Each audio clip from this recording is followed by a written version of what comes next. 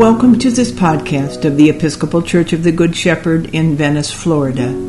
It is the first Sunday of Lent, and you will hear Father Joe Hudson speak on Matthew 4. As you listen, see if you can answer these questions. The questions: 1. What was the purpose of wandering in the desert for Moses? 2. What did the promised land look like to the Israelites? And 3. Why did Jesus go through his 40 days of desert? And what are our 40 days?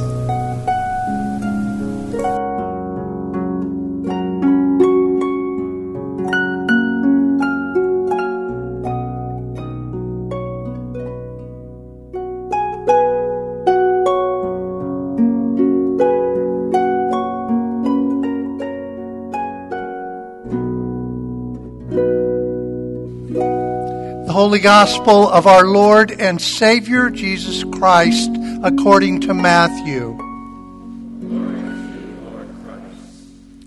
Jesus was led up by the Spirit into the wilderness to be tempted by the devil. He fasted 40 days and 40 nights, and afterwards he was famished. The tempter came and said to him, "If you are the Son of God, command these stones to become loaves of bread." But he answered, "It is written, one does not live by bread alone, but by every word that comes from the mouth of God." Then the devil took him to the holy city and placed him on the pinnacle of the temple, saying to him, "If you are the Son of God, throw yourself down, for it is written, he will command his angels concerning you, and on their hands they will bear you up, so that you will not dash your foot against a stone." Jesus said to him, "Again, it is written, do not put the Lord your God to the test." Again, the devil took him to a very high mountain and showed him all the kingdoms of the world and their splendor. And he said to them, "All these I will give to you if you will fall down and worship me." Jesus said to him, "Away with you, Satan, for it is written, worship the Lord your God and serve only him." Then the devil left him, and suddenly angels came and waited on him. The Gospel of the Lord. Praise to you, Lord Christ.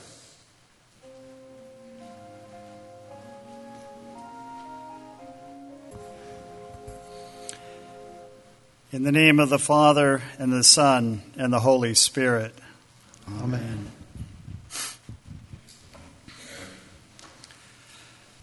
The psalmist writes, "The days of our life are 70 years or perhaps 80 if we are strong. Even then their span is only toil and trouble. They are soon gone and we fly away." Well, apart from this heavy focus on doom and gloom, the psalmist here reminds us that life is not easy. There are many struggles. Our journey through these 70 or 80 years, or like Joan Maker, 91 today. Yes, you can clap for her. She would probably attest as well that these years frequently include days and sometimes years of wandering in the wilderness, if you will, of treading barren, unfruitful lands, of enduring hardship. So what is its purpose, these wandering times in the wilderness? Today's gospel tells the story of how the tempter tried and tested Jesus after he had fasted for many days in the wilderness of Judea. The gospel author chose on purpose to say that it was for 40 days that Jesus fasted there. He used the number to make a strong connection between Jesus' 40 days of wilderness testing and Israel's 40 years of wandering through the wilderness of Sinai. We read in the book of Deuteronomy these words, "Remember the long way that the Lord your God has led you these 40 years in the wilderness in order to humble you, testing you to know what was in your heart, whether or not you would keep his commandments." We are told that the purpose of Israel's wilderness wanderings was so that they could experience humility and be able to know what was truly in their hearts. Jesus endured a similar time of testing in the Judean wilderness after 40 days of fasting. As the children of Israel fled Egypt, they could have traveled a straight, easy road from Egypt along the Mediterranean coast to the Promised Land, but they didn't go that way. Why did Moses lead them along a meandering path through parched ground with little water, and the meager water they did find was often bitter? Why did Moses take a path inhabited by venomous snakes and a mountain of lightning and darkness? Well, he took that path because it was God who led them that way. The land that they were seeking, their promised land, was a land full of abundance and bounty, water and trees and figs and fruit and fertile soil. But this promised land was also a place inhabited by many fierce, strong, warrior people dipped in the blood of human sacrifice. The land that awaited them would hold many challenges, many trials and temptations. If they were to survive and even hopefully thrive there, they would have to harden and be prepared in body, soul, and spirit. They would have to be united as a people to move and think and act as one. It would take time to accomplish this, much time, 40 years, in fact. 40 years of wilderness wandering. Along that difficult path, Scripture tells us that their leader Moses ascended a mountain and, quote, was there with the Lord 40 days and 40 nights. He neither ate bread nor drank water, end quote. It was about 1,400 years later when the Messiah, Jesus, also spent 40 days and nights without bread or water. And then he suffered many trials. Why did he endure this suffering? He had to go through this meandering path of testing to prepare him for the hardship that lay in the years to come. In preparing to carry out his Father's will, he would have to face the powerful religious establishment and an entrenched social structure. He would endure the taunts of the naysayers, the threats of the scribes and Pharisees, the hungry and hurting people in need of hope. The Roman soldiers would continually dog at his heels. He would face hunger and fear and doubt and pain and exhaustion. How was a mere human being ever to endure all of that? Well, his only way to survive such treacherous times to come was through a time of hardening and trial in body, mind, soul, and spirit. And so, after being baptized by John in the Jordan River, the Spirit led him into the wilderness. We are told that the tempter came to him, speaking into his mind, "If you are the Son of God, command these stones to become loaves of bread." But Jesus answered, "It is written, one does not live by bread alone, but by every word that comes from the mouth of God." The first trial that came to Jesus, where he was most vulnerable, it was a frontal attack at his physical appetites. He was desperately hungry. And so the voice of the tempter told him to selfishly snatch up his divinity and turn the stones at his feet into loaves of bread. This temptation was an attempt to get him to set aside God's will for him in that moment in order to satisfy his fleshly need, his fleshly desire. Well, Jesus passed this first test. He reminded himself and this internal tempter that there was more to life than simply satisfying our physical appetites. One could be satisfied instead by feasting on every word that comes from the mouth of God. As Jesus waited there in the wilderness, in solitude and silence, a second trial came to him. This one appeared in the form of delusions of grandeur. "Jump off the pinnacle of the temple," the voice said, "right now, right in front of all these good religious folks. And then as you plummet to earth, a mighty host of angels will snatch you up and save you. Oh, glory!" The gasps that will arise from the crowd, they will be in awe of you. But Jesus responded, "Do not put the Lord your God to the test." You see, forcing God's hand, making God intervene to save Jesus when it wasn't the right time for God to make a move.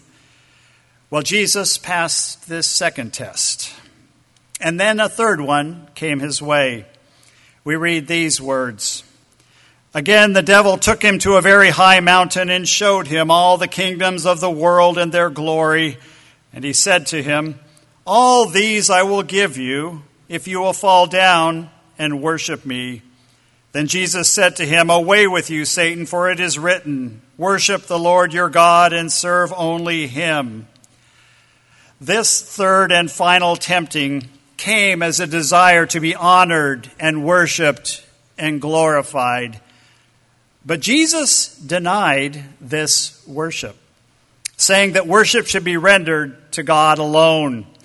It is interesting to note that Jesus, the Jewish man from Palestine, never sought nor desired to be worshiped. He was a humble man, a man who was comfortable in his relationship with his heavenly Father. All three trials were passed by Jesus with flying colors. Just like the Israelites of old in the wilderness of Sinai, Jesus' purpose for spending many days of testing in solitude and silence in the wilderness was to prepare him for his Father's work, for his ministry that was now ready to begin in earnest. Wilderness trials, hardships, difficulties, the work of preparing body, soul, and spirit. This wasn't just the work that God was doing in the Israelites and in Jesus. God has and continues to do a work in each of our lives as well. Oh, our work may not be about settling the promised land or being the Savior of the world, unless, of course, you struggle with delusions of grandeur. But we are all meant to play a part in the expansion of the kingdom of God, this divine reign of justice and love, the work of remaking our corner of the world into God's image, one individual at a time, one tree at a time, one unjust system made aright. But to accomplish this work, we too must, just like the descendants of Israel in the Sinai and Jesus in the Judean wilderness, endure our own times of wilderness testing. The trials we go through, the difficulties and pain and suffering and brokenness, and yes, even sometimes betrayal, these things that we experience in life, they are our own wilderness wanderings. These difficulties have a purpose. They are, in a sense, a necessary smelting time of refinement in our lives in order to hone and sharpen us, to bring to birth God's divine strength and light and love. These trials and temptations mature and humble us. They develop within us compassion and wisdom.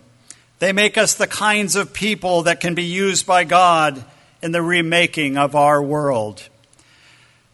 As each of you look back on your life, you can identify many times of hardship and difficulty. your own unique experience of wilderness wandering. In all, it was all there to form you into the child of God you are today.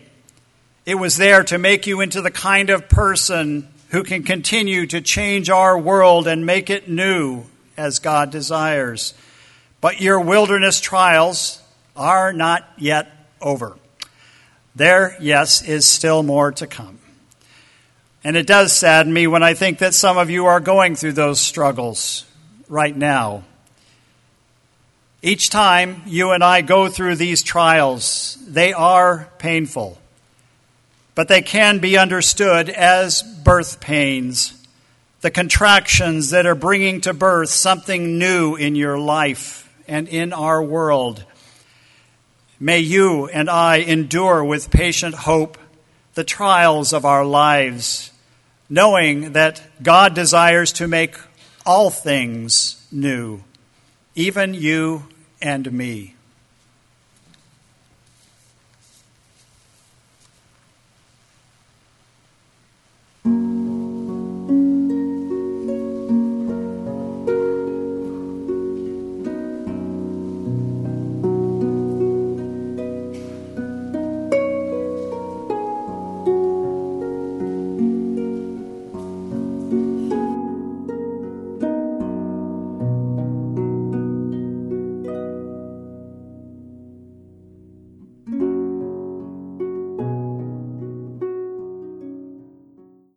The questions. 1. What was the purpose of wandering in the desert for Moses? 2. What did the promised land look like to the Israelites? And 3. Why did Jesus go through his 40 days of desert? And what are our 40 days?